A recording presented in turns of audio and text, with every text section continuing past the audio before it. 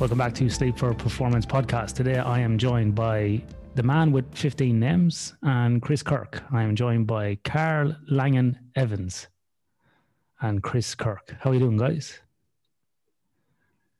Feeling good. Thanks for having us on, Ian. Excellent. Carl, you're a return guest.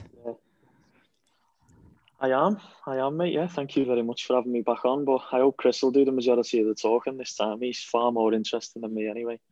Oh, that's good.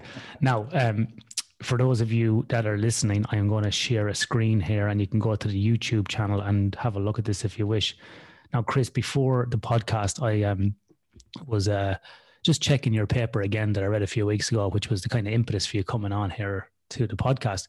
But when I went into Google and put in your name, there was lots of different results come up, Chris. So I need to do a bit of fact checking with you if that's all right. Okay. Yeah. Right. So are you Chris Kirk here on ShareDog? This one here that you could, can you see this? Yeah, no, that's not me. That's not me. That's not you. No. I'm definitely not 100. You can tell it's not him from the weight class because there's no way he's making that in a month or some days. That's what I thought. I thought, surely that can't be him. I know it's hard to tell on Twitter and pictures, but he looks like a lot bigger than me, and I can't make 142. And if he's making 142, maybe he's only 5'2". But I thought I'd ask. So that's not you on ShareDog in case anybody goes Googling you. Maybe one of my legs might make the featherweight division, but other than that, no. All right. So we'll just go over here now. We'll just check here on martialarts.com as well. That's not you either, is it? No, that's not me. I've never fought in MMA, so yeah, all these other Chris Kirks, that's definitely not me. Yeah, well, if I were you now at this stage, I just make up a fake profile and put it up because there's about 15 Chris Kirks who fought. So you might as well just put up one there as well and have a go. Yeah, I'm not the golf Chris Kirk either. I know. So are you that Chris Kirk on Twitter? Is that you? That's me. That's me. You. Okay. The big forehead gives it away. Yeah. Right. I'm glad I did that. Now I know I can take the piss out of you because if you were a fighter, I wouldn't take the piss out of you. No. It's like the tweet that Paul Felder had last week. Did you guys see that tweet with Paul Felder retiring? Yeah. I saw him announce it on the broadcast. I didn't see his tweet. No. So he put out a tweet saying, he's retiring from MMA, and then someone wrote back, "Yeah, about time, or you're better off." They said because you're a far better commentator than you are a fighter, and he wrote back, "You wouldn't say that to my face." And he goes, "No, I wouldn't," because the guy writes back, "No, I wouldn't because he kicked my ass." Paul Felder writes back, "Fair enough." Good call. Well, it's only being honest, isn't it? Yeah, you got to fair play to you, are being honest, yeah. So Chris, you join us today from the UK. So where are you guys based? Yourself and Carl up in Liverpool? Well, I actually live in Burnley, which is in the middle of Lancashire, and I'm studying in Liverpool, but I work in Sheffield, so I do a lot of driving around the whole of the north of England. Yeah. Okay. Yeah. And Carl, you're based in Liverpool? Based in God City, mate. Yeah, in Scousland. Yeah. So Scousland. I'm no travelling for me. So yeah, no. Chris is we're very fortunate to have Chris as one of our PhD students working in our, I suppose, portfolio of combat sports research study work that we're looking into. And yeah, that's and I'm just based in Liverpool. If anybody doesn't know where Liverpool, it's one of the eastern suburbs of Dublin in Ireland. Pretty much. Excellent. 25 minutes on the plane. You go up, you come straight down. So Chris, can you give us a bit of background on your sort of education and your sporting background and what led you to starting your PhD in this area? Yeah, absolutely. So my sporting background is actually a bit circuitous, really, as was my entry into academia. I grew up playing basketball, and I was absolutely obsessed with basketball for most of my life. I did my undergraduate degree at Sheffield Hallam in sports coaching, but I have to admit I was one of the undergrad students that really frustrate me now because I was far more interested in playing basketball and going out with my mates. So I can't say I was a particularly good student. Then after that, I started teaching in further education, which is sixth form colleges, 16 to 19-year-olds. And I still wasn't into martial arts at this point. I was probably about 24, 25. And I had a season of basketball where I was playing 6-7 days a week. And I got to summer and thought, I just want to do something completely different. I'll have a go at martial art. Started Taekwondo, through that discovered MMA, and that became a new obsession. So when it came time for me I decided I wanted to do a master's, and I thought I'll try a master's by research. And I wanted to do a study in MMA. And I'd seen all these videos of MMA fighters doing really strange training techniques. And the video I always remember was a video of Vanderlei Silva wearing a head guard with a snorkel gaffer taped to it, with his nose all taped up with gaffer tape as well, doing this circuit around the gym. And it was the same time that these Power Breathe devices were coming out as well. So I thought, well, I could get a study like that done in a year. I think I'll go and speak to someone at the uni and talk about doing this study. Do training methods like this actually make a difference? Yeah. So I went to speak to Dr. Howard Hurst at the University of Central Lancashire, near me. And I said, look, this is a study idea I've got in this sport, MMA. There's not really much known about it at the minute. Do you want to work with me on this study? And he said, well, what is known about the sport? Go away, do a lit review. And I came back in about 2-3 weeks' time, and I'd found 7 papers in total. And this was 2012. Yeah. So for the entire sport, there were just 7 papers. So he said, well, there's no point doing that. We need to have a look at this. So I did my master's in research, just trying to get the basic physiological, well, not even physiology at this point. We're just trying to figure out, how do the athletes move? What are the loads that they're experiencing in training? So we used, well, I've got a pile of them here actually still. So we used accelerometers to measure the external load of different training movements and then apply that to sparring bouts. And I spent 18 months doing this study and just fell in love with the research process. Like I say, I wasn't a good student before this. I certainly wasn't a scientist by any stretch. But I just fell in love with the research process over this 18 months. And then with Howard, I managed to get 3 papers published from the master's thesis. And from that point on, as soon as I finished the master's, I was like, right, that's it. I definitely don't want to do any more studying. 6 weeks later, I started Googling PhDs and trying to think, right, how do I go down this route? Yeah. And then after a few years of applying to different funded PhDs and getting knocked back, I realised that probably the only way I'm going to get to do my study, looking at MMA in more detail, is to go to the people who are doing it themselves and ask them directly, are you interested in working with me? And through Googling different people at the best institutes, so I was looking at different unis, LJMU was one of them. I got talking to James Morton, and James said, I've got a PhD student at the minute called Carl. He's doing all his studies in combat sports. Yeah. Let's have a meetup. So we had a meeting, and I think by the end of that meeting, it had gone from being a discussion of, I've got this idea, to, right, we'll get you started in 8 months' time. I had one of those conversations this morning with a student from Germany. I'm thinking about doing a PhD. After 2 hours, we had like 6 projects mapped out. And he's like, well, I guess I'm staying here for 4 years. I've got to say, in that first meeting, like it was the first time I met James, and obviously everyone knows who James Morton is. It was nerve-wracking having that first meeting with him, and I'd never actually met Carl before, and I have to apologise, Carl. It was the first time I heard of you in this meeting at that time, but just there, the way they were talking in the meeting, they convinced me that the LJMU was the place where this work had to be done. This was where it could really work, and So just before that, so you didn't do Taekwondo, because Carl, your background was Taekwondo as your sport. Yeah. And you were at a very high level in Taekwondo in the UK, weren't you? Were you going to the Olympics? I was aiming for it. The only way I was going, if I went to spectate, I was never going to compete. But no, I competed at a decent level in Taekwondo.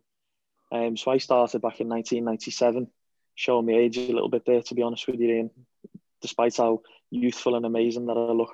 And I did relatively well in the junior rank. So I went to the Junior Olympic Games for GB and did well there. And then, I had ambitions of going to Beijing in 2008, but it just wasn't right for me. So I competed at a high level. Funnily enough, me and Chris have never had this conversation before as well. The the two sports that I was actually very into was taekwondo and basketball. Oh, really? So I used to play point guard for my college. We got to the all under 16s semi-finals, and I basically got this. So yeah, there you go, Chris. Small world. All it took was for us to come onto a podcast to find out more about each other, mate. Even though I know, yeah, we've been doing a PhD for years.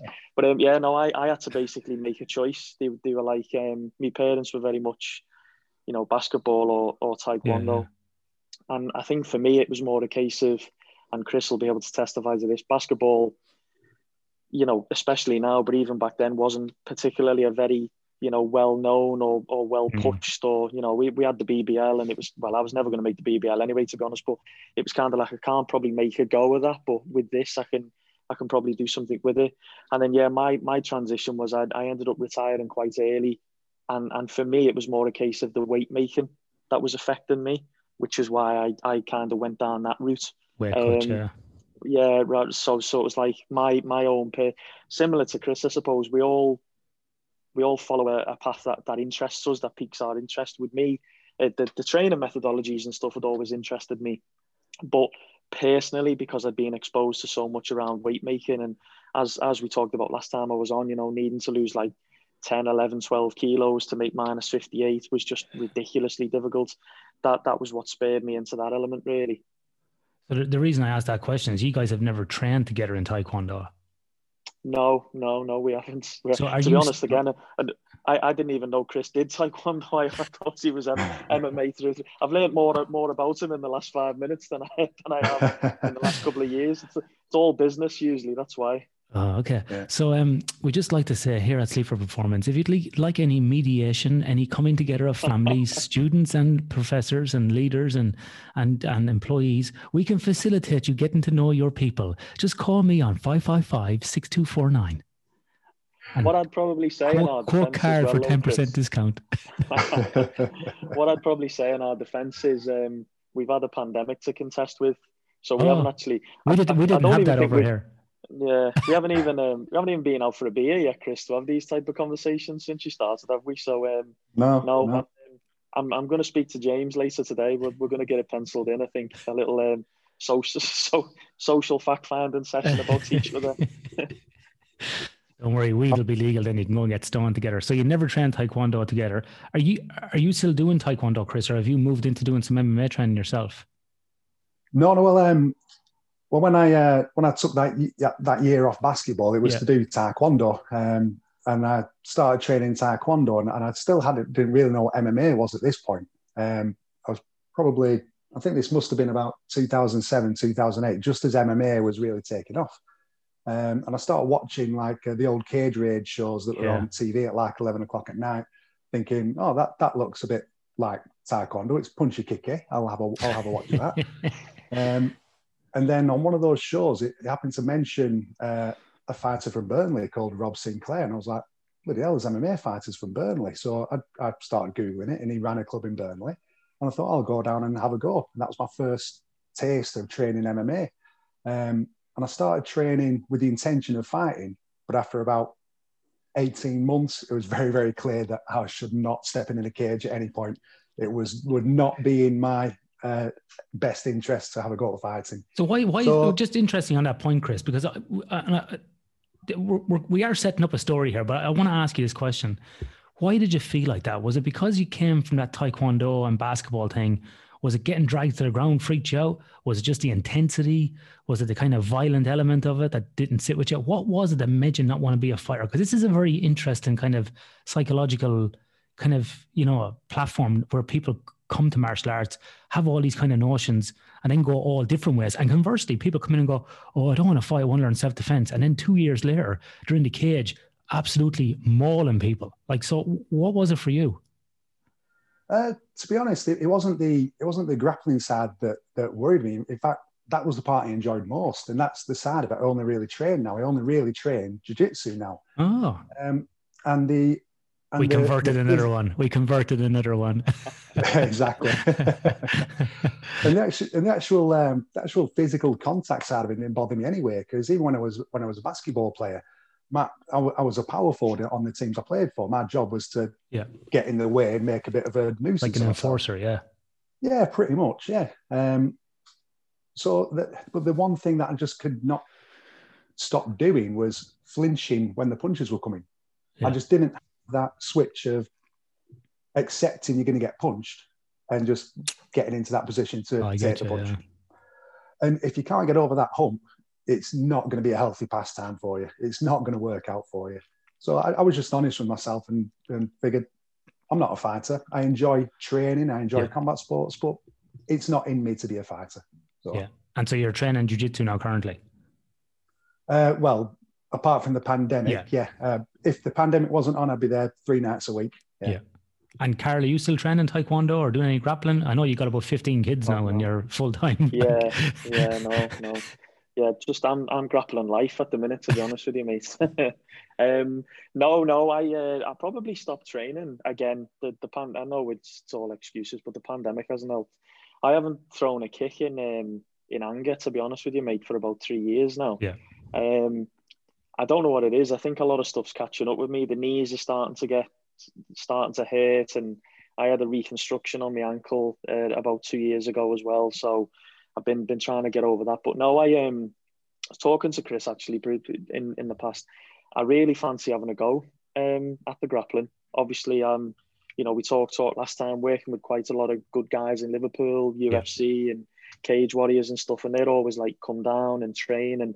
But yeah, it's just never been something that I've really had the chance to do. But I think going back to what Chris was saying as well about the MMA, for me, when I was competing in Taekwondo and MMA was coming out, I obviously watched, UFC 1 and, he was going to be the best and all this sort of stuff. And I think probably as a classical combat sport stylist, it was, there was a bit of snobbery of like, oh, well, it's just a bunch of, hoodlums just kicking jumps out or kicking and punching. There's no art to it, and there's no, it's just whoever's the toughest and whatever it may be. But the more I've been involved in it, mate, you start to really realize the real technical, tactical skill elements. And then the fact that obviously within MMA, you're doing so many potential disciplines between striking and grappling, offense, defense. It fascinates the life out of me. It really does. So no, I'm going around the houses as always with me. I'm not doing any training at the minute, but it's definitely something that I want to get into to get a bit more of an appreciation of as well for in the work that we do. I think it's just nice to experience it and feel it and understand it. But no, I mean, I'm fortunate at the minute. We've got some really good MMA coaches, and whenever we go away, I'm always picking their brains about the technical, tactical side of things, and why they do what they do and what this means and stuff like that. So yeah. It's interesting you say that, because that's really like the last, I was out for over a year. I had a neck injury and a neck fusion, so they cut me up in here and went in and put in some of the old steel plates like Braulio Steam I had. And Aljamain Sterling had it recently in the UFC. Chris Weidman's had it. And so it takes a bit of while to get over that. And obviously, like what you're saying, Carl, as we get older, there's a few more other things in it. So you kind of, during that time, you start looking, I was looking more kind of the philosophy of, martial arts and some of the technical aspects, because I enjoy that as well from a research perspective and just from a general kind of improvement type of point. The reason I'm asking these questions about backgrounds is because I spoke to Israel Halpern on the podcast yesterday.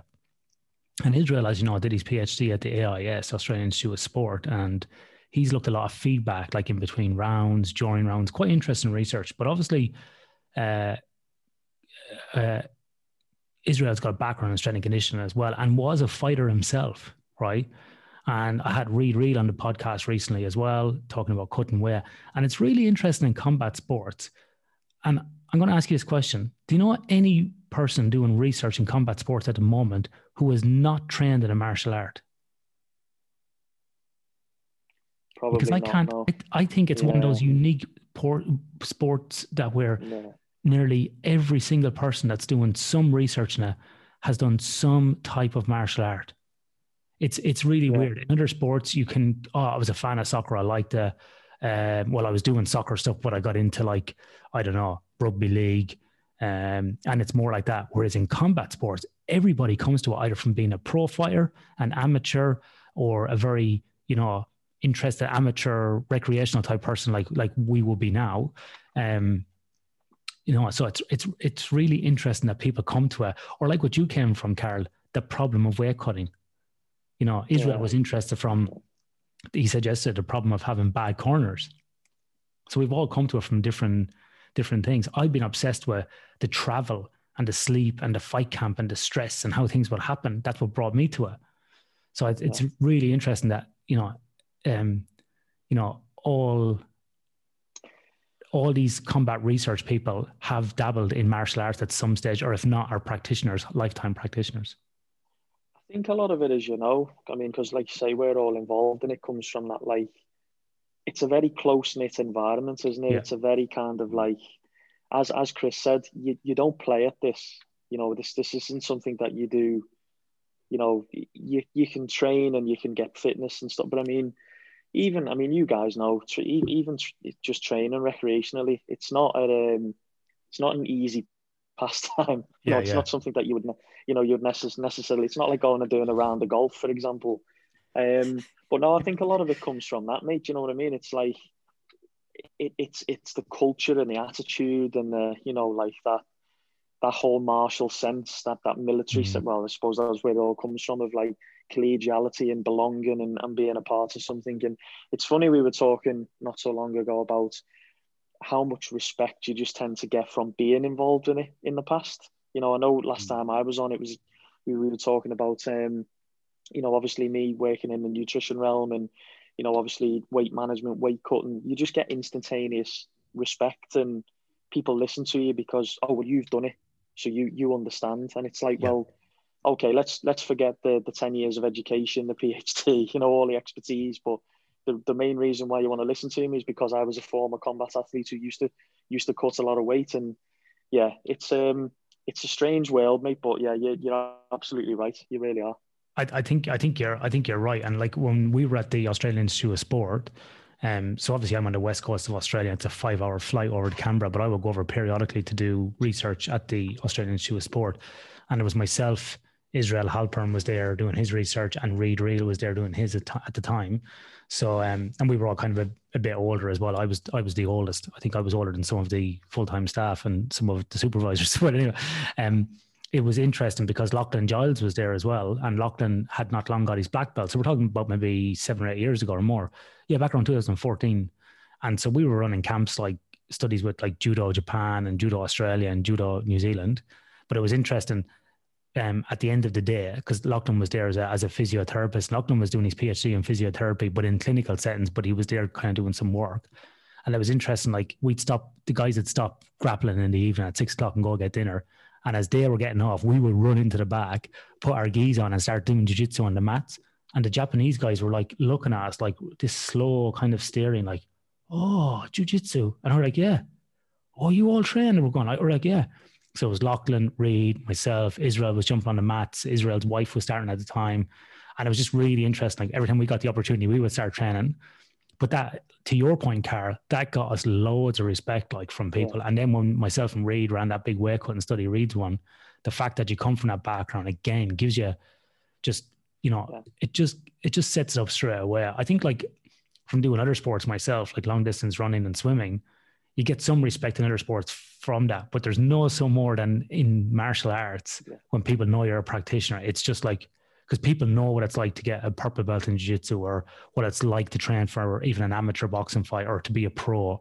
But people know it, have seen the work that goes in. So you just get it straight away. You get the culture, you can just slide right in, and you can just get that engagement straight away. You don't have those barriers to break down. And it's because it's very unique culture, I find.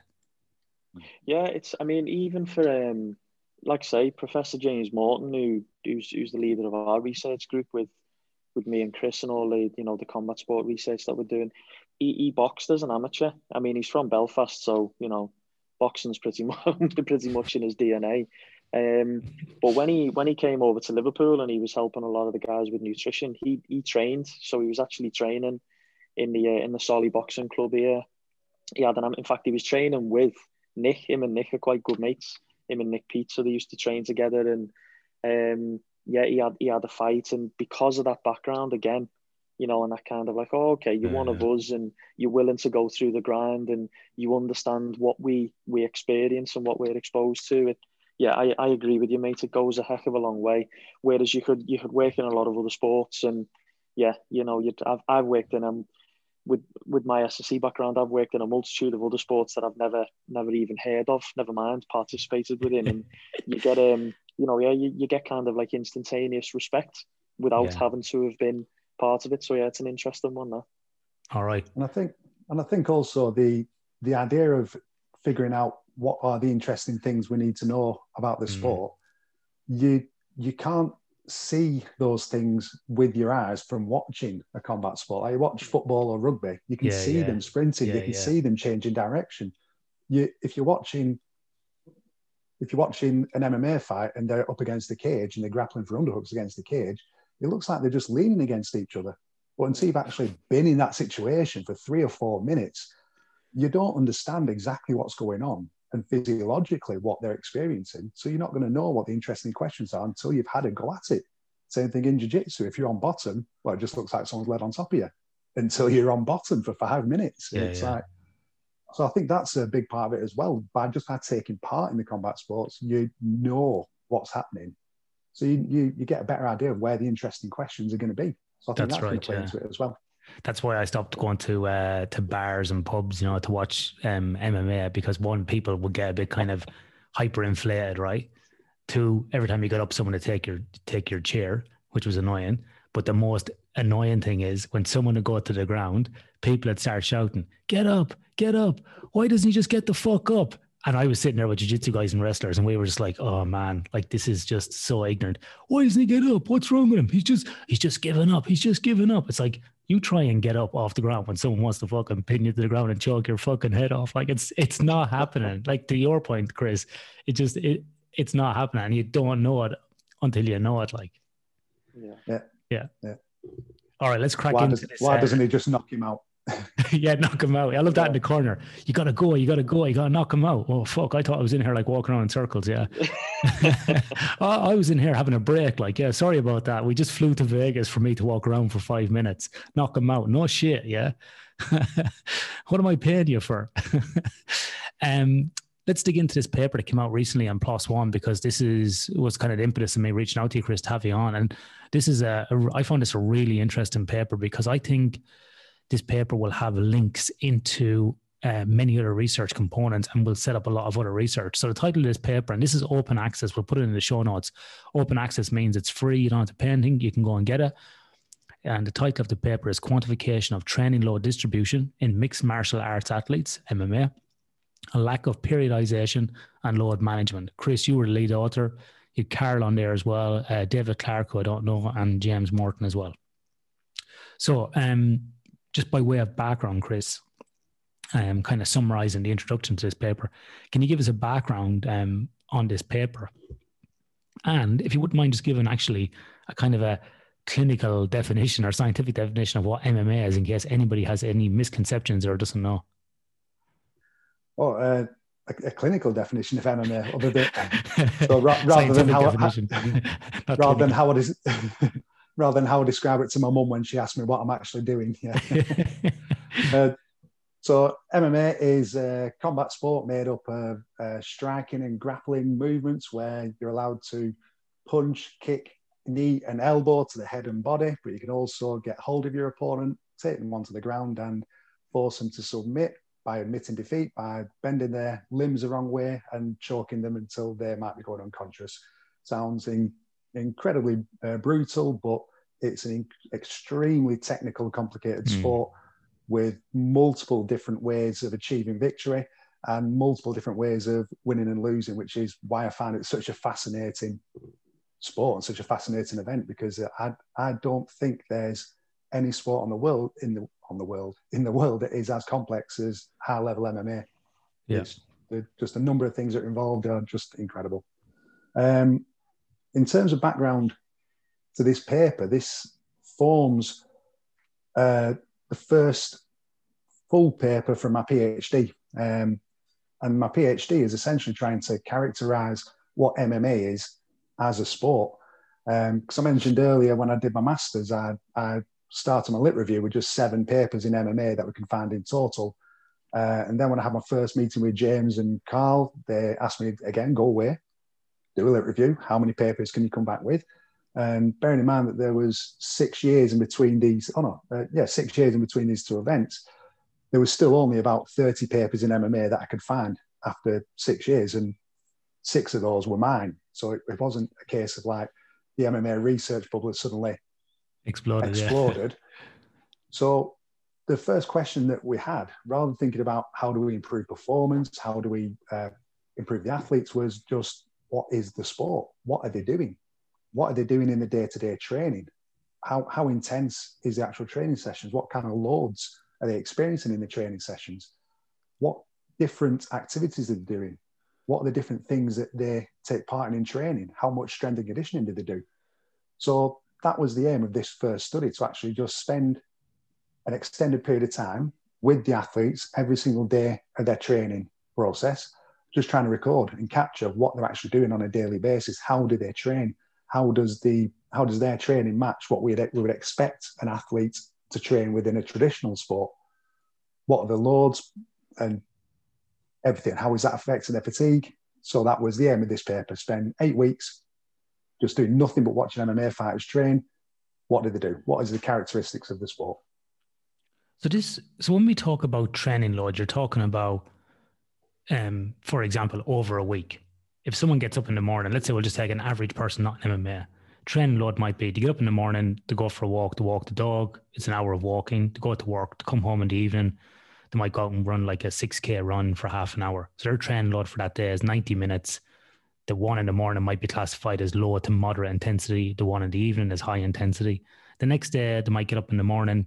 They might swing some kettlebells in their garage for 30 minutes, be really, high intensity, like a high intensity training session, like a HIIT session. And then that might be a high session. Then they mightn't train in the afternoon. So their training load might only be 30 minutes, but very high output, self-reported, or high RP, rate of perceived exertion. And then cumulatively then, that's the training load for that day or for that week or that specified period. Is that how you would define kind of a training load? Pretty much, yeah. So we could look at it on a daily basis. It's one way. It's one way. One way, yeah, one way. Yeah, so remember now, I'm a sleep scientist, not an exercise physiologist, whilst I cross over into that area. So I'm trying to make it simple for people like me who have half a brain. Well, this was the complicated thing that we had to figure out, first of all. How are we actually going to talk about training load? Oh, right. MMA? So there's no consensus then, is there? Well, no, not really, because when you talk about training load for an endurance athlete, for like a cyclist or a marathon runner, you're pretty much basing it on heart rate, because they're only trying to achieve one thing: improve their cardiorespiratory function. And how is that reflected? Yeah. Through the heart rate. In or MMA, VO2. Yeah. Or VO2, for instance. Yeah. In MMA, it's not just about the physiological response. They're also trying to improve their, not the cardiorespiratory response, I should say. They're also being placed under a relatively high muscular strain and a relatively high neuro strain as well. And then they've got the weight bearing of all their activities. And many of the training sessions they do, they're not ambulatory, so they're not moving around the mats. They could spend 5 minutes literally on their back, just moving their hips, just moving their hips back and forth. We have no idea whether that's going to give us any indication of training load just from heart rate. The heart rate could be relatively low because of the position that they're in and because of the lack of ambulatory movement, but they're still working incredibly hard.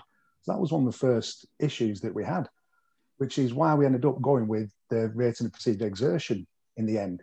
Because first of all, it's non-invasive. We don't have to get equipment onto the athletes in order to collect this kind of information. But it also gives us an overall, I'm going to sound poncy by using this word, but an overall gestalt of their physiological response to what they're doing. We're just going to take a short commercial break and we're going to break. What was that word again? Gestalt. Wow. I've got to Google that word. Jesus.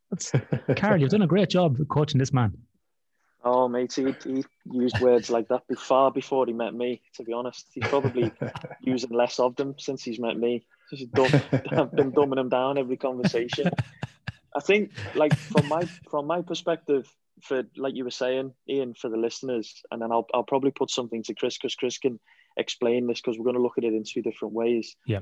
Thinking about load, so the point that you made earlier, it's a product of two things. the amount of something times by how hard it is. So the amount, as you mentioned, could be the amount of time, the amount of distance. It could be the amount of weight that you've lifted. And then that could be times by, you know, how many reps, how many sets.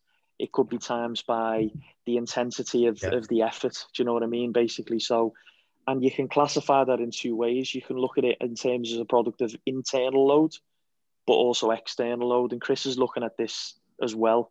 So what he's looking at in this paper is more one perspective rather. Do you want to cover that, Chris? Because that's probably an interesting, because I know we've talked about, like, well, you could look at heart rate and VO2, and you could look at, you know, like RPE. Do you want to give a little bit of an overview? Obviously, because it's a lay audience. Yeah, absolutely. So as Carl mentioned, you can look at it in terms of internal and external load. The external load being what they've actually done, and the internal load as how their body's actually responded.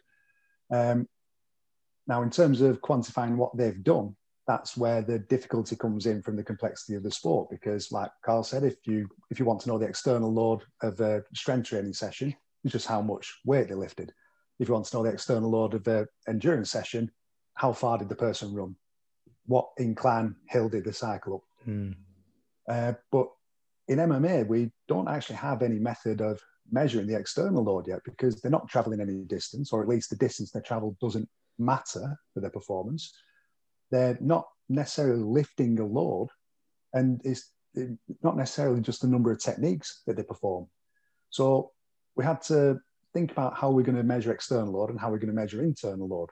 Now, the internal load measurements have come from the RPE that we've measured, because rating perceived exertions are a really, really useful tool. People look at it and think, well, it's just a subjective number. It's just someone saying, I worked this hard.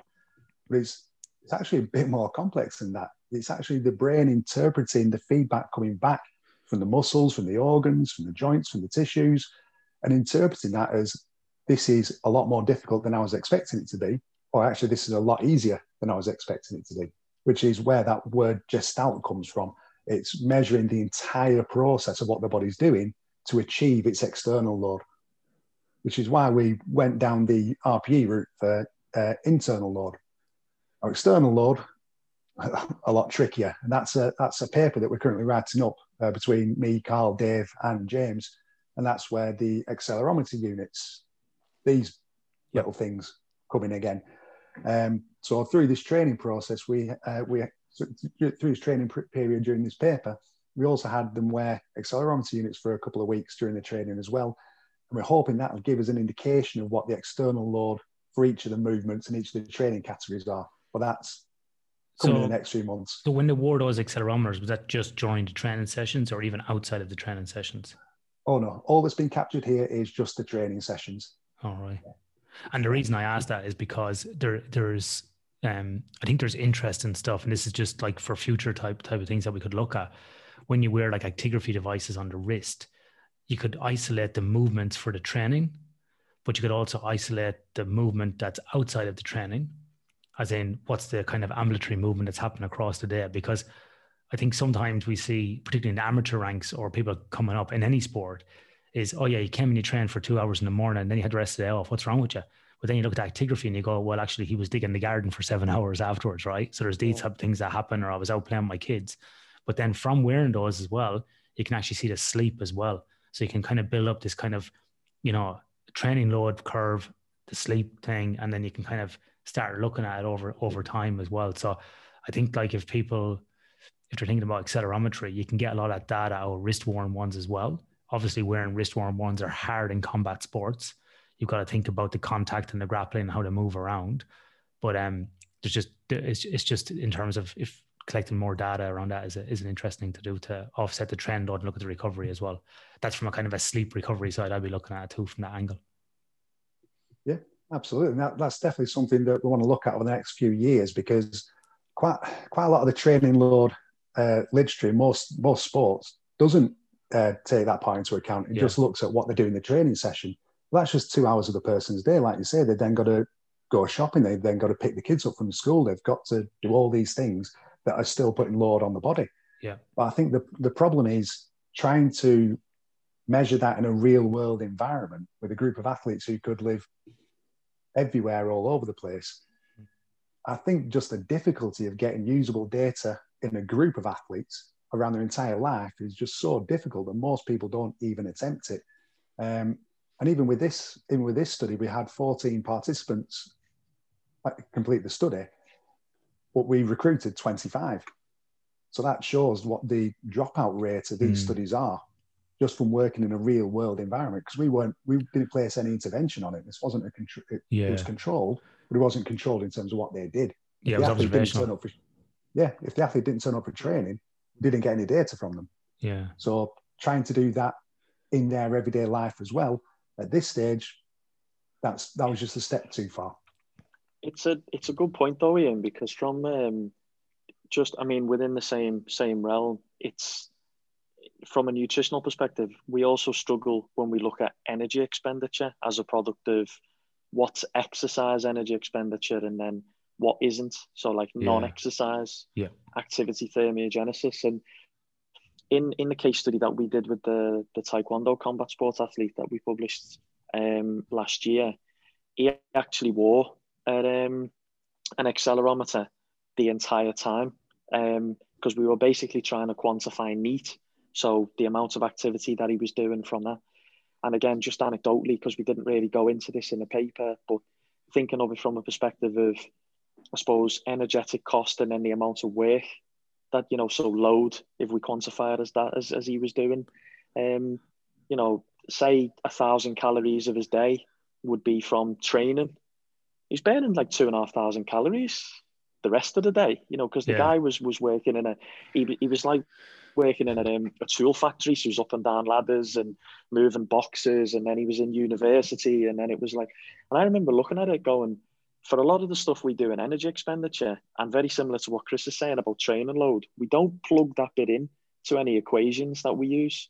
That's just kind of disregarded, and we just talk about load, and we just talk about the energy expended, and we just talk about what he did in training. Whereas I remember looking at this guy and thinking, bloody hell, he does a lot of activity. Like there's a lot of load and a lot of energetic cost outside of his training sessions. But yeah, it's a good point. It's something that we probably really need to look at.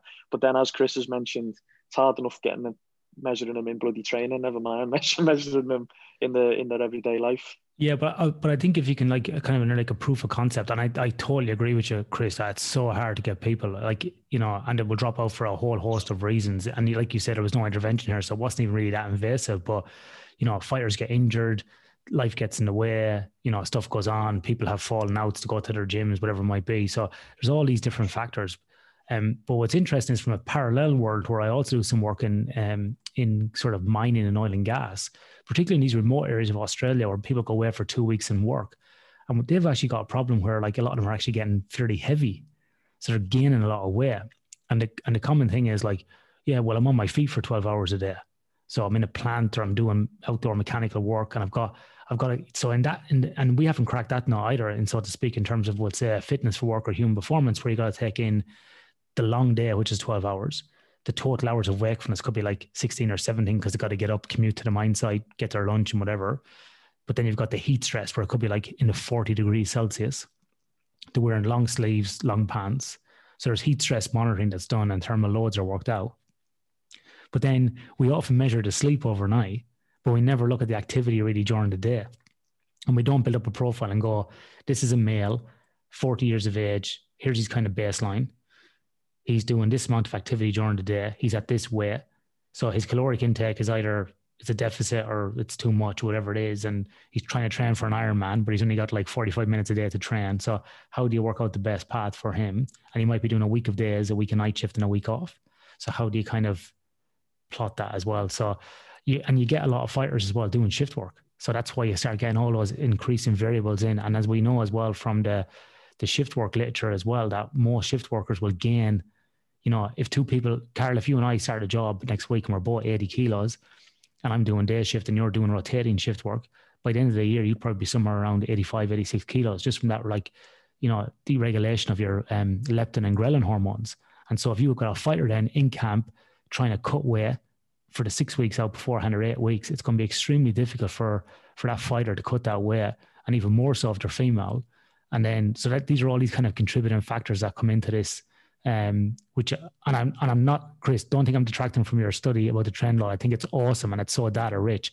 But when I read studies like this, my first instinct is, oh, we could do this, we could do that, we could do this. So I'm always like getting jittery about all the other possibilities, because I think good research makes you do that. Of course, some people think that's a criticism, and it's not a criticism. I think good research makes you think about how you can build upon it, and we keep pushing the needle. So please take that as a positive, not a negative when I say that. I'll be honest, mate. I'd be very happy if I was 80 or 85 kilos at the minute. That's what I took out of that, to be honest. Sorry, Chris, go on.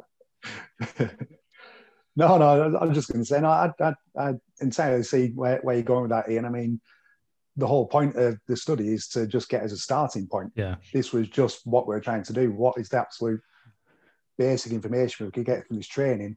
And there's 1,000 different things we weren't able to collect from this in this study, and not just from their lifestyle and their jobs, but I'd say about half these fighters, their job was also to coach at the club.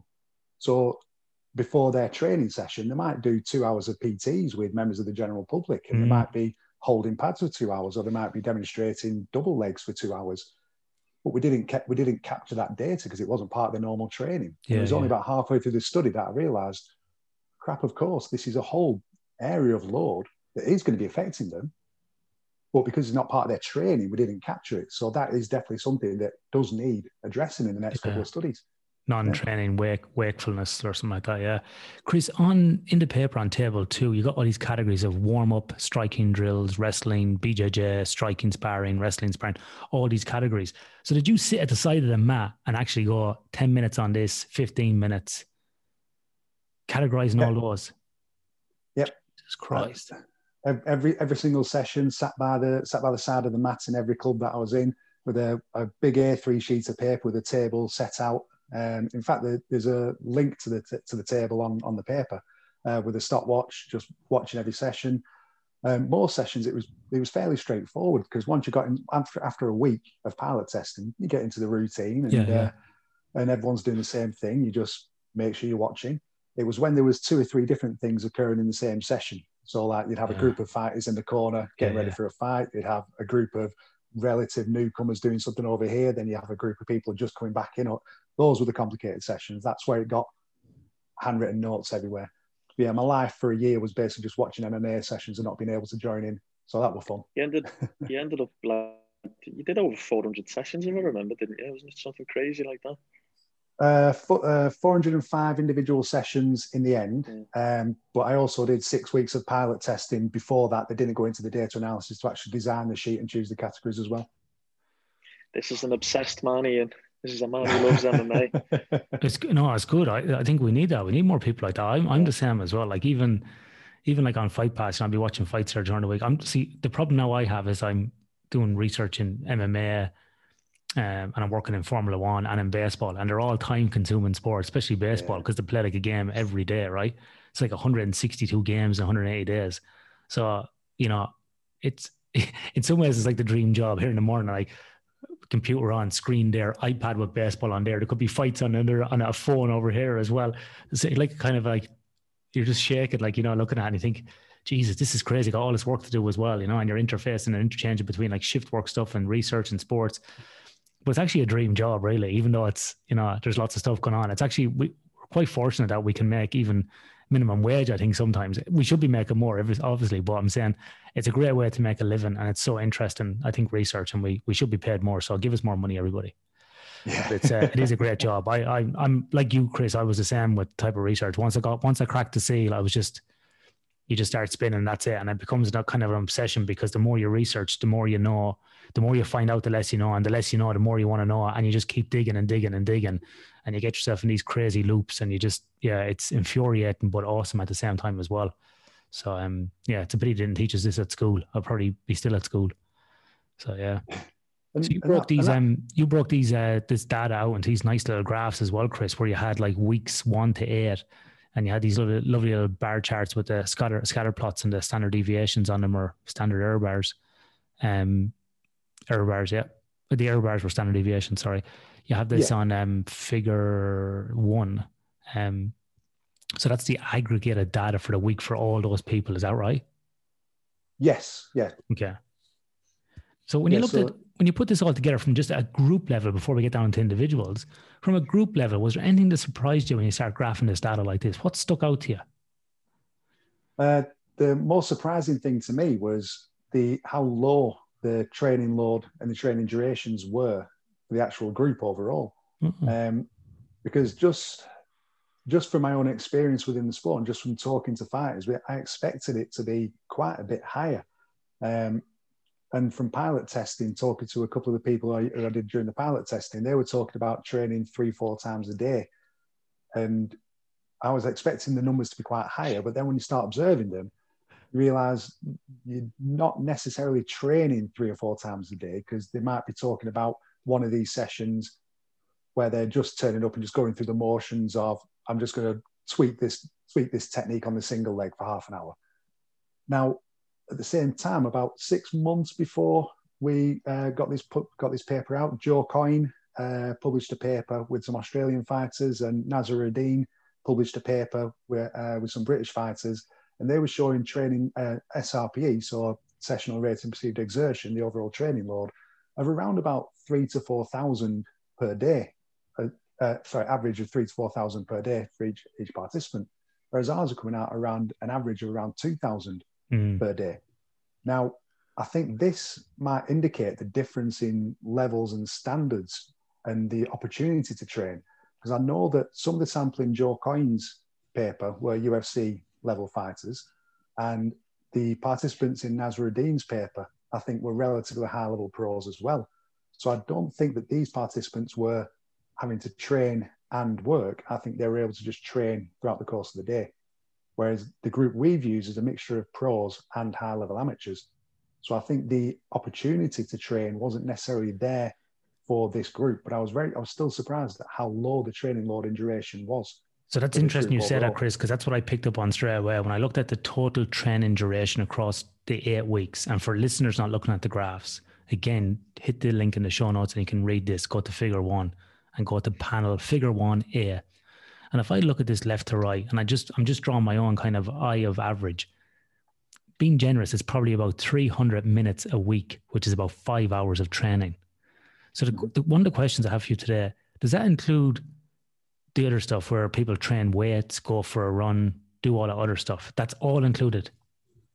Yep, I got them to record all the strength and conditioning sessions alongside their MMA sessions as well. And again, this was something that I wouldn't say I was surprised by, but there was very, very little S&C being done outside of the individual MMA sessions by this group. I think less than 16% of the sessions that were recorded were strength and conditioning based. And there was one participant who did CrossFit as well. And I'd say about 6% came from just her recording. So the absence of S&C in this group was quite remarkable as well. So Chris, when people are saying they're doing 2-a-days, is it 2-a-days like I went into the gym for an hour and I did 30 minutes of grappling and 30 minutes of striking? Is that what they're classifying as 2-a-days? Are they using that as a substitute? No. Most of the people who are saying they're doing 2-a-days, they are doing 2-a-days, but they might, in a 2-hour session, there might only be about 50 minutes of actual activity, of actual work being done. Okay, yeah. Now, within these analyses, we did include the rest times in between drills and the warm-up times within the overall duration, but the actual effort where they're doing something meaningful, i.e. going through the drills, going through sparring, going through the actual technique, it's only about 50 minutes out of a 2-hour session. So they are doing 2-a-day. They are in the gym for 2 hours, but they're not working for that full 2 hours. So does anybody ever look at this measure, which comes out of engineering actually, and this is a kind of a crossover thing, utilization? So for example, you could have total time dedicated to training, but their utilization of that time actually training is roughly about 40%. Because that's an interesting way to look at it, isn't it? We do that with sleep as well, sleep efficiency. How much of the bed time in bed are you actually using for sleeping, and how much of the rest of it are you using to build a fort and play games, right? So that give you your sleep efficiency measure.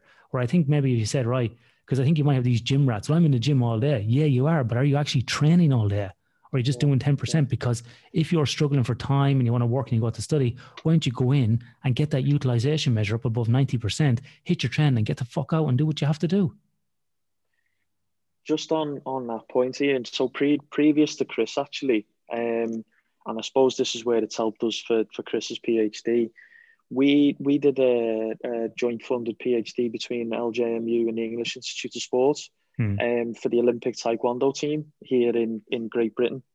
And I know I sent you the thesis, Chris, so you probably had the chance to scan through it. Very similar to Chris, we had a really good PhD student, Dr. Ailish McLaughlin, as it is now. She finished a couple of years ago, who pretty much did the same study as Chris in terms of training load. And this was with like Olympic level practitioners in combat sports. Unfortunately, we haven't published any of this yet because we're not allowed to until after Tokyo, which is a shame because I think it would have been. There's a competitive edge. We've got an embargo on it, and I think it would have been quite nice to have that out so that, I mean, again, it's apples and oranges, but it's all fruits if you think of it in terms of combat sports. But supporting what Chris has found, even in these guys who are training for the Olympics, I remember just anecdotally on one of the days in one of the sessions, I think it was a 90-minute session, and Ailish had done the same notation as Chris. The average training time was 18 minutes out of 90. And I remember us like really querying and going, are you sure? Are you sure you've done the timings right?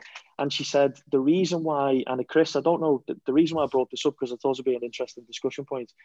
The reason why is because a lot of the time was actually spent by the coaches talking through what needed to be done. So technically, tactically, we're going to do this and it needs to be done in this way, and breaks. And, so there was actually only 18 minutes of quantifiable work in a 90-minute session.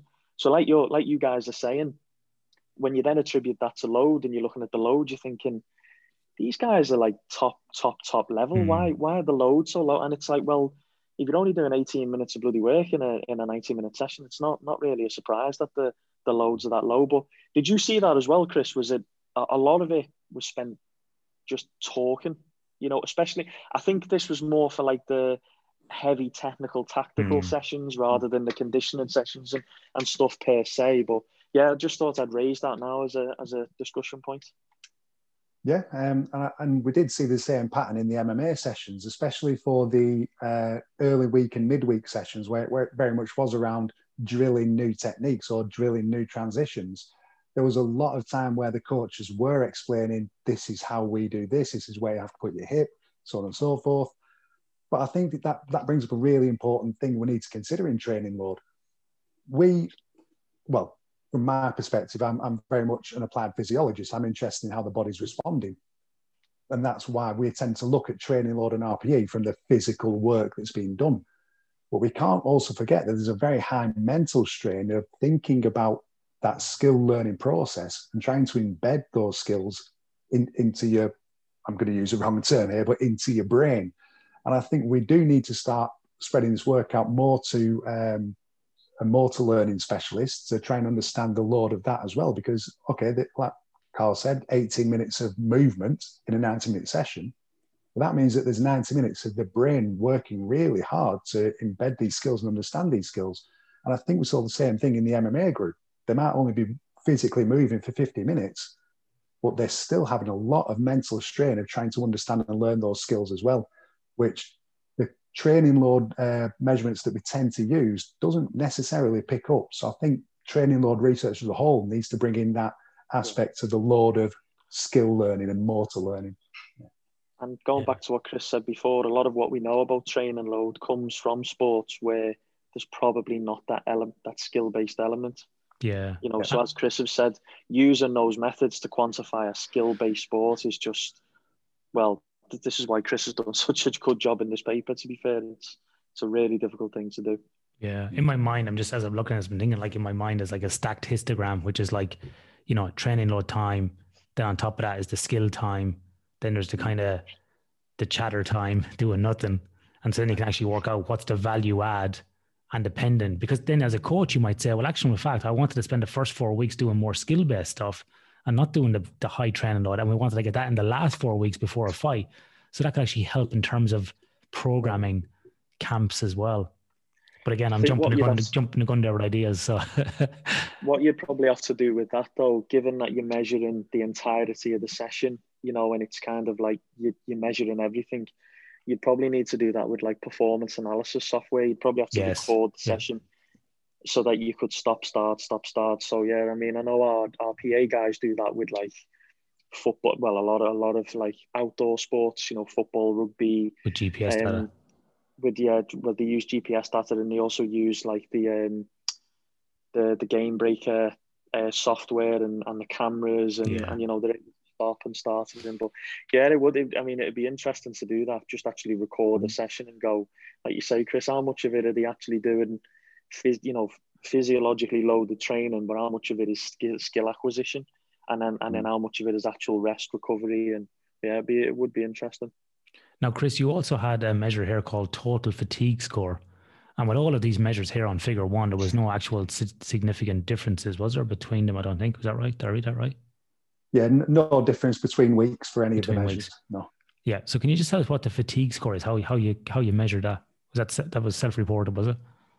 Yeah, it was self-report from the Chatard short questionnaire of fatigue. And what this questionnaire is, it's 8 questions, each related to, I felt more stressed today, my legs felt heavier today, had more colds, flus, infections. Yeah. I found work more stressful, school more stressful. And it's a Likert scale of 1 to 7. And I had them complete this questionnaire either after the final training session of the day, or if they weren't training that day, an hour before they went to bed. And this questionnaire has actually got a fairly good correlation to training load and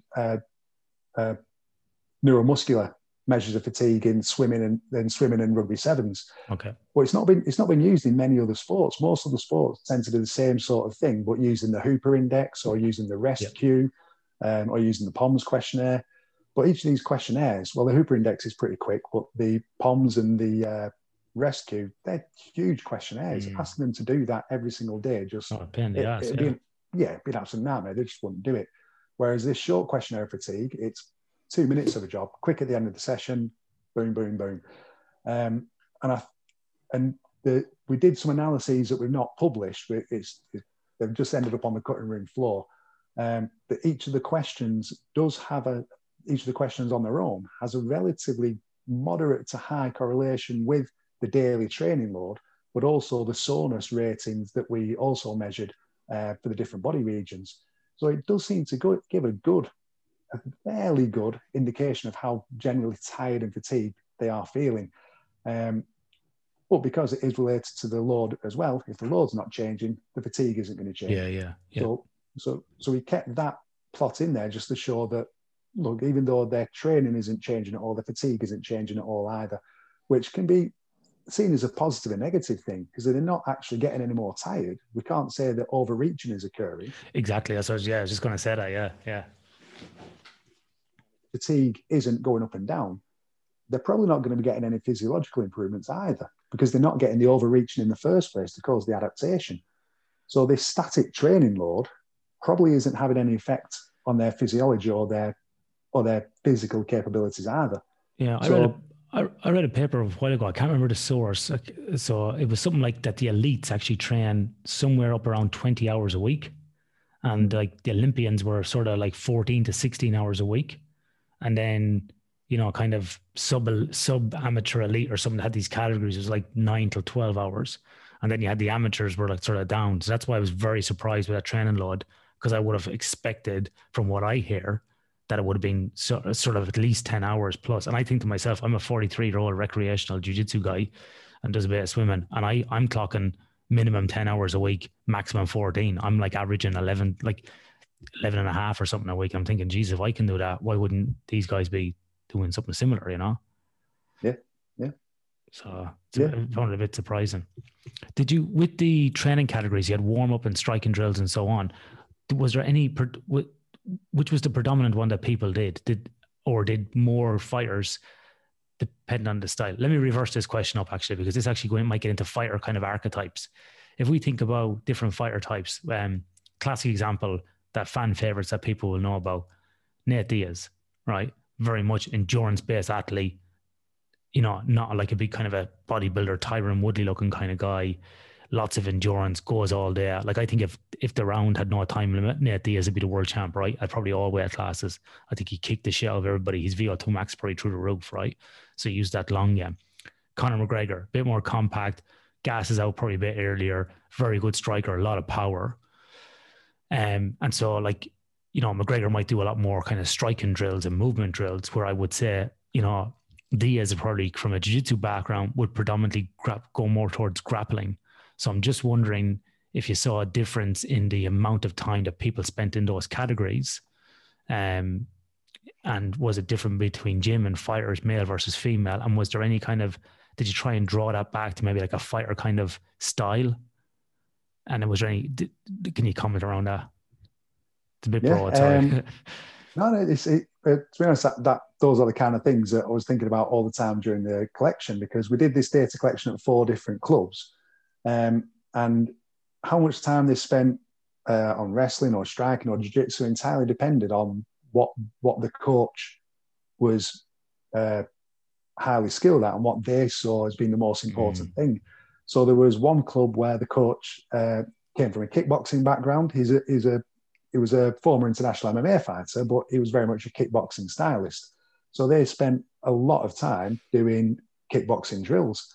There was one club where the coach's strength was very much submissions, very much once you're on the ground, that's when we go to work. So they did spend a lot of time drilling jiu-jitsu. And then there was another club where the coach was of the opinion that actually what matters is the transition between striking into the takedown. So they spent a lot of time drilling the striking into the takedown. Yeah. So it entirely depended on what the coach felt was the most important thing for performance and what their strengths were. But there still emerged a pattern where even if the coach was very much a wrestling-based coach, their preconception of wrestling being the most intense part, they would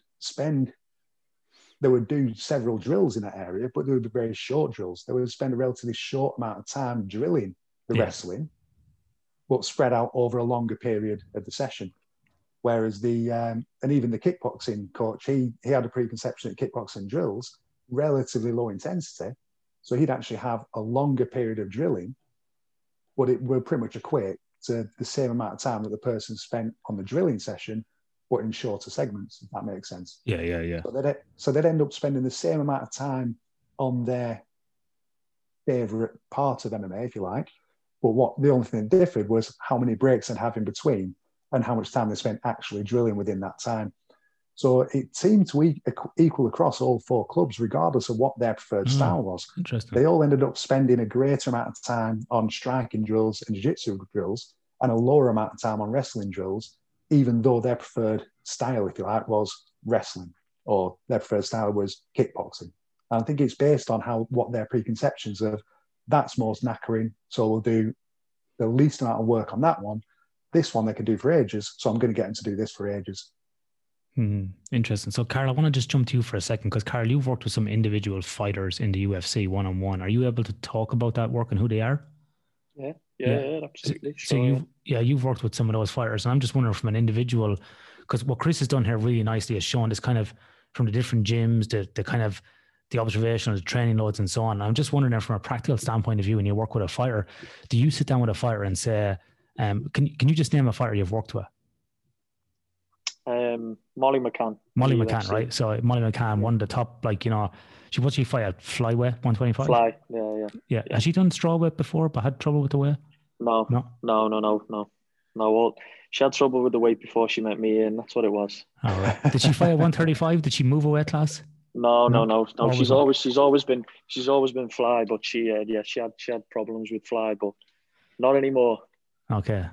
Maybe I looked at her and thought she could make 115. Maybe that's what it was. Anyway. Hey, that's a conversation that a coach has with me all the time, to be honest. So yeah, don't worry about it. Yeah. Like one of the guys said to me a few weeks ago at the gym, the local gym. Yeah, well, people can just make the weight if they want to. I'm like, nah, man, it's physiological. It's like you try and explain like, you know, fat-free mass and all that. And I said, I'm not a dietitian. I'm just, Yeah, well, if they really want it, I'm like, all right, fuck off. Like, we're not having a conversation.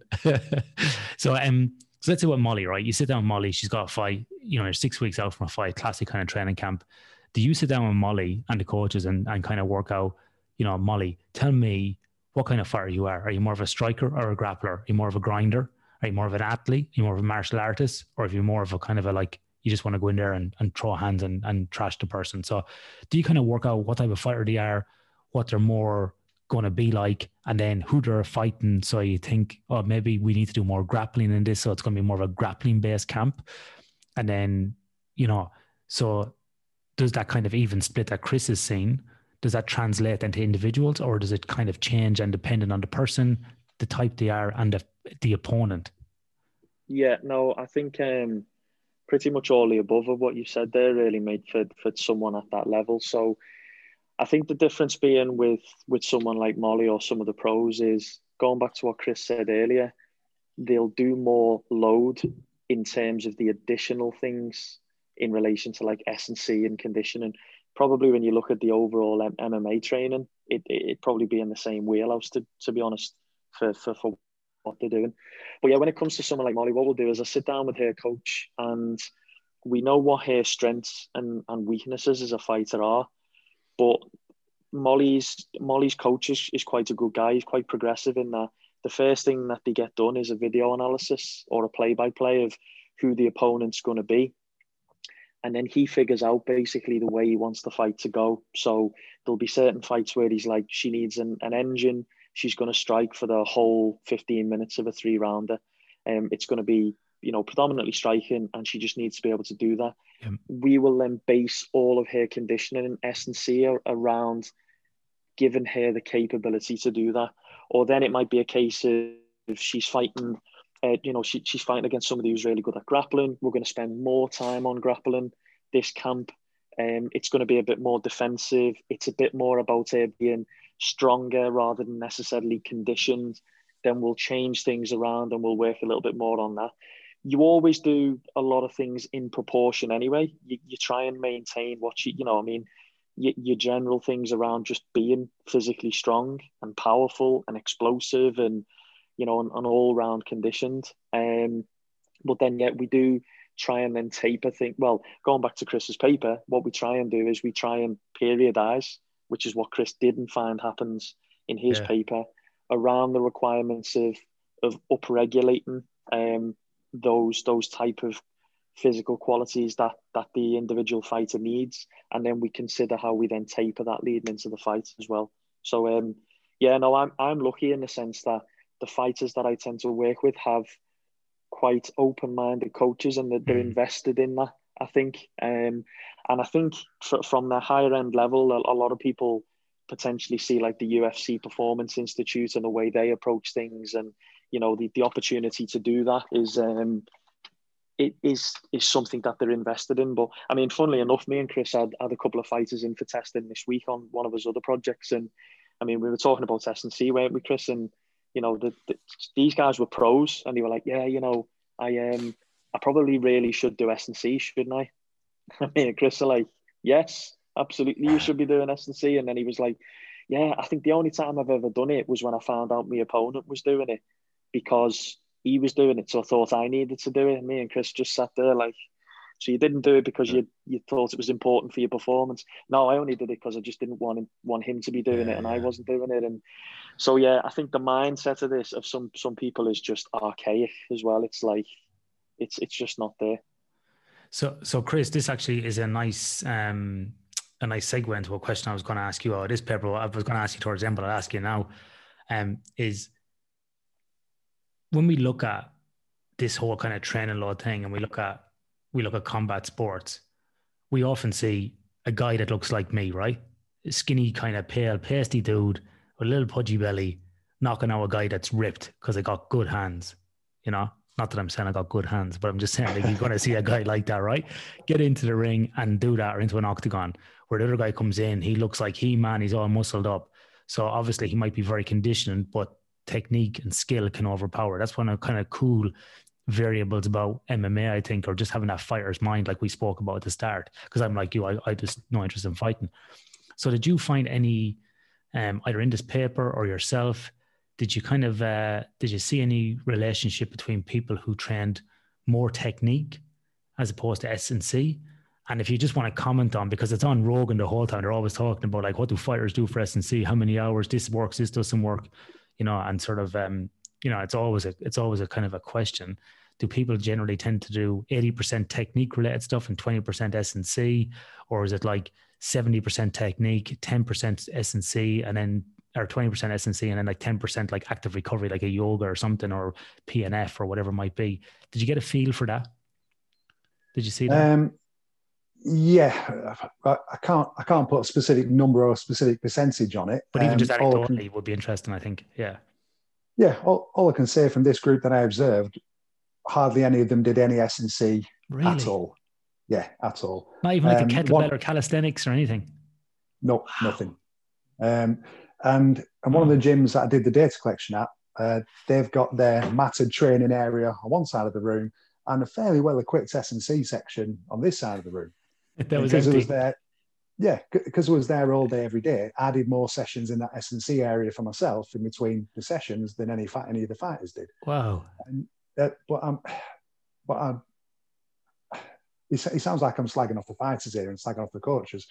I'm not, but it's that mentality of quite a lot of combat sports, not just MMA, where the idea is technique wins and I get fit by doing my technique.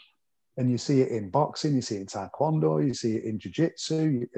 I think it is just a combat sport thing where there's this mentality of, well, if you have bigger, it's the Joe Rogan comment, if you have bigger muscles, then you're going to fatigue quicker. If you've got better technique, you'll beat anyone, doesn't matter how strong or how fit they are. And I don't know how to break that cycle other than continuously demonstrating, look, if you get stronger, then you're going to have better, more accurate technique because it allows you to train for longer, for harder, with fewer injuries. If you do cardio, you will be fitter, so you're not going to gas halfway through the third round. But like I said, out of all these participants, the only person who did S&C regularly was one of the female fighters who also did CrossFit. And she probably took it completely the other end, where she was training MMA twice a day and doing CrossFit 6 times a week as well. Just absolutely burying herself into the ground with training. So I think it's going to take quite a while to reverse that trend of fighters seeing S&C as something that is just part of their training, rather than I'll do it every now and then. I'll do a run every now and then. But yeah, within this group, virtually none of them did any S&C. And as far as recovery methods, again, virtually nothing.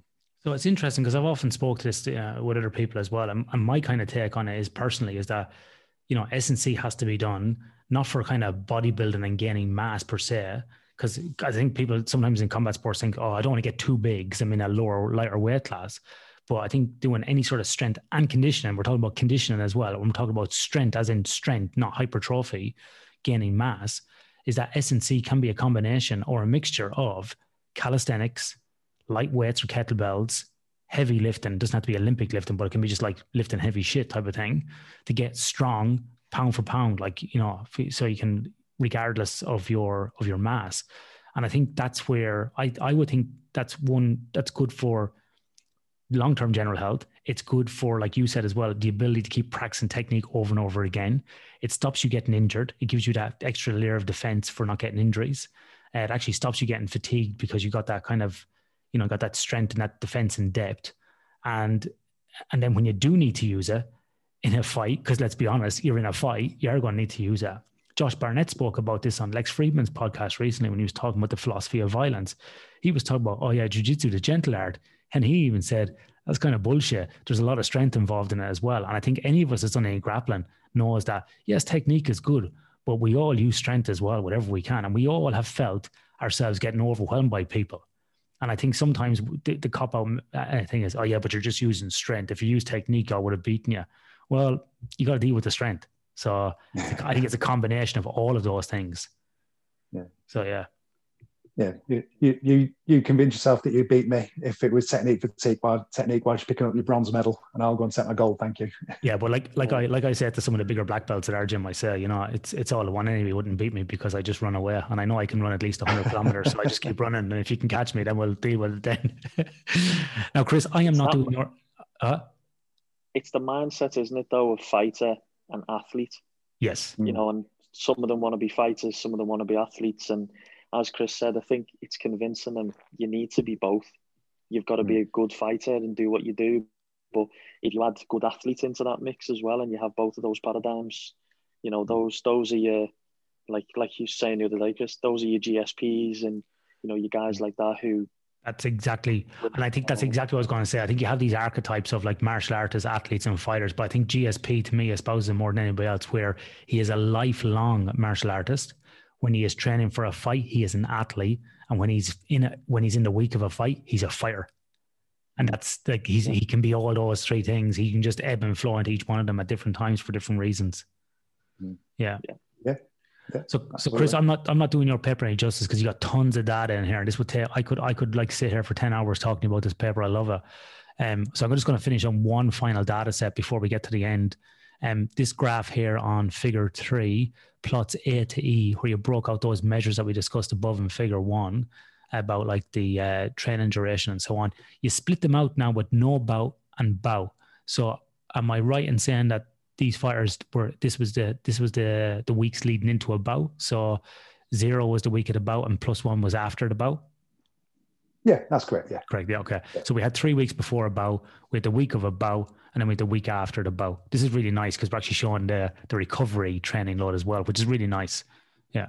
Can you just give us a bit of an overview of what you observed here leading up to a bout and maybe after the bout? Yeah, absolutely. So we actually got pretty lucky with this part of the analysis because the 14 participants who finished the entire 8 weeks, it just so happened that half of them had a competitive fight in that time, and half of them didn't, which just entirely dumb luck on our part. Yeah. We didn't plan for that at all. But we were able to line it up so we had 5 weeks to compare. And I wanted to see, because I knew that this was an open environment, some of them were training to fight. This gave us an opportunity to see whether the training changes as we're approaching a competition and whether they do any kind of taper. Now, because I spent best part of a year with these coaches and MMA and different MMA gyms, they all talked about, well, I'm training up to this fight. I've got 6 weeks left. And then once the weight cut starts, I'll just stop off there. Or they'd say like the week before, right, this is going to be our last hard session. And then we're going to get ready for the weight cut. So I wanted to see whether that was actually the case. So obviously we've got this theory from mostly endurance sports about the 14-day taper, where we reduce the amount of work someone's doing, but keep their intensity high to let them have a bit of a rest, allow fatigue to dissipate, but keep the sharpness. I want to see whether the MMA fighters stuck to that. But we can see that there isn't any real taper. The only time that the training load changes between those who are getting ready to fight and those who aren't is pretty much the week of the fight. So the 7 days leading up to the fight, rather than having a taper where they just reduce the volume but keep intensity high, they just stop training. They just don't do anything that week. So because they've left it until the week before the actual competition, and rather than having a gradual reduction in training volume, they just stop it completely. There's no reduction in fatigue. They're stepping into the contest pretty much as fatigued as they were 4 weeks prior or 3 weeks prior, which likely means their performance isn't going to be any better either. And in fact, you mentioned Israel Halperin. He did a case study a couple of years ago. Well, him and his colleagues did a case study a couple of years ago of a boxer where they tracked the boxer's taper leading into competition. Yeah. And I think he did a 10-day taper, and his fatigue didn't dissipate until 4 days after the boxing match, which matches the 14-day taper that endurance athletes use. So I suspect that we'd have the similar sort of scenario here. Even though we've only got the week after the fight, I think we'd see a reduction in fatigue possibly 2 weeks after the fight, or once they start getting back towards their normal training status again. But out of the 7 fighters who had a fight, I think 5 of them had the week after the fight off, whereas 2 of them straight back into normal training, straight after a competition where the fatigue was already high, their strain was already high, they've had a competitive fight. I think one of them did a full 3 rounds in that fight as well. They were back in the gym on Tuesday. Now, this is always held up in MMA fan circles as, oh, he's a real fighter. He had the fight on Saturday, he was back in the gym on Monday, he's working hard, he's grinding. But seeing this data, it shows that that's not how we need to be doing it. They need a real amount of time to allow that fatigue to dissipate before getting back into the training, because that is probably more likely going to lead to overtraining than the stagnant training pattern we've seen. So they could have elevated CK levels, creatine kinase afterwards. They could have general fatigue that needs to all kind of just give a bit of time to settle depending on the training load. Yeah. Yep, everything. Alongside just the physical impact of going through a training camp and having a fight as well. We still don't know what the muscular damage from regular MMA training and regular impact is. We don't know what the damage to tendons are from the regular training and regular impact. Put a fight on top of that and then jump straight back into that 8-week, 12-week grind. We don't know what the long-term implications of that are going to be and how this is going to affect their training and health over several years. Yeah, long-term, yeah. So just on that, just on the fight, you had 7 fighters. Did you manage to maybe separate them out and look at the training load before and then the outcome of the bout? So those who, reduced their training load by 10% had a better chance of winning, or versus those who reduced their training load by 50%? No, we didn't look at that. I did consider looking at that, but at the same time, because MMA is so complex, there's no way of knowing whether the win or loss was due to fitness, whether it was due to physiological consequences, or whether it was down to their skill, or if someone had a knockout, did they just manage to connect on a good punch at the right time? Yeah, good timing, yeah.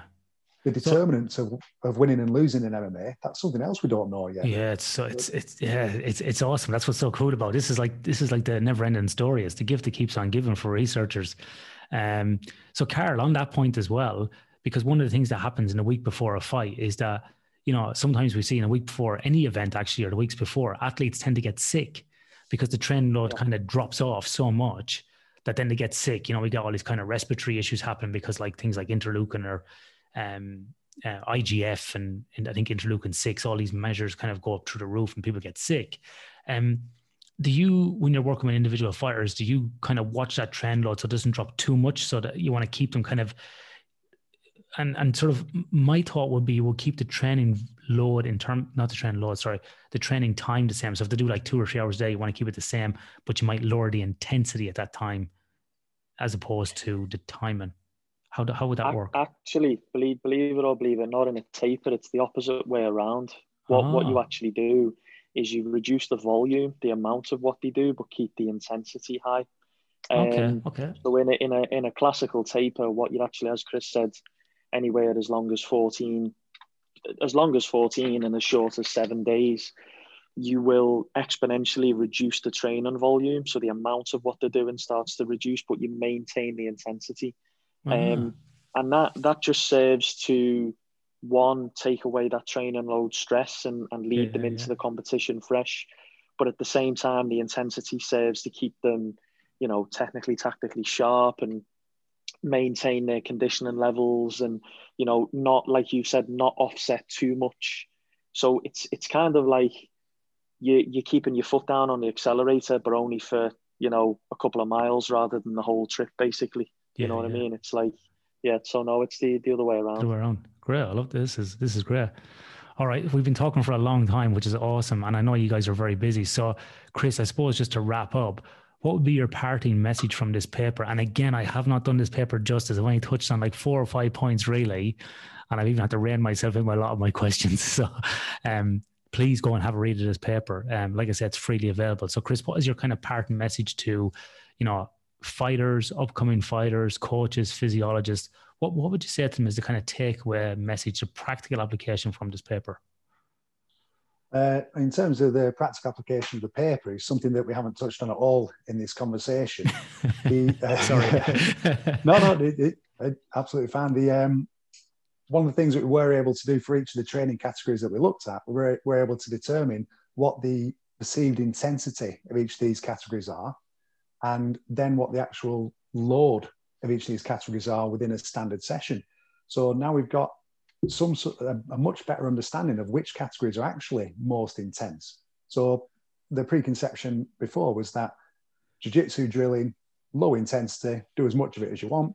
Wrestling drilling, high intensity, really keep it low. Yeah. What we find in practice is that the amount of jiu-jitsu drilling that they do means that they're actually getting the same amounts of load from jiu-jitsu as they are from wrestling. So we end up with that static load across the week and the static load across the entire session, even though they're trying to reduce the most intense categories.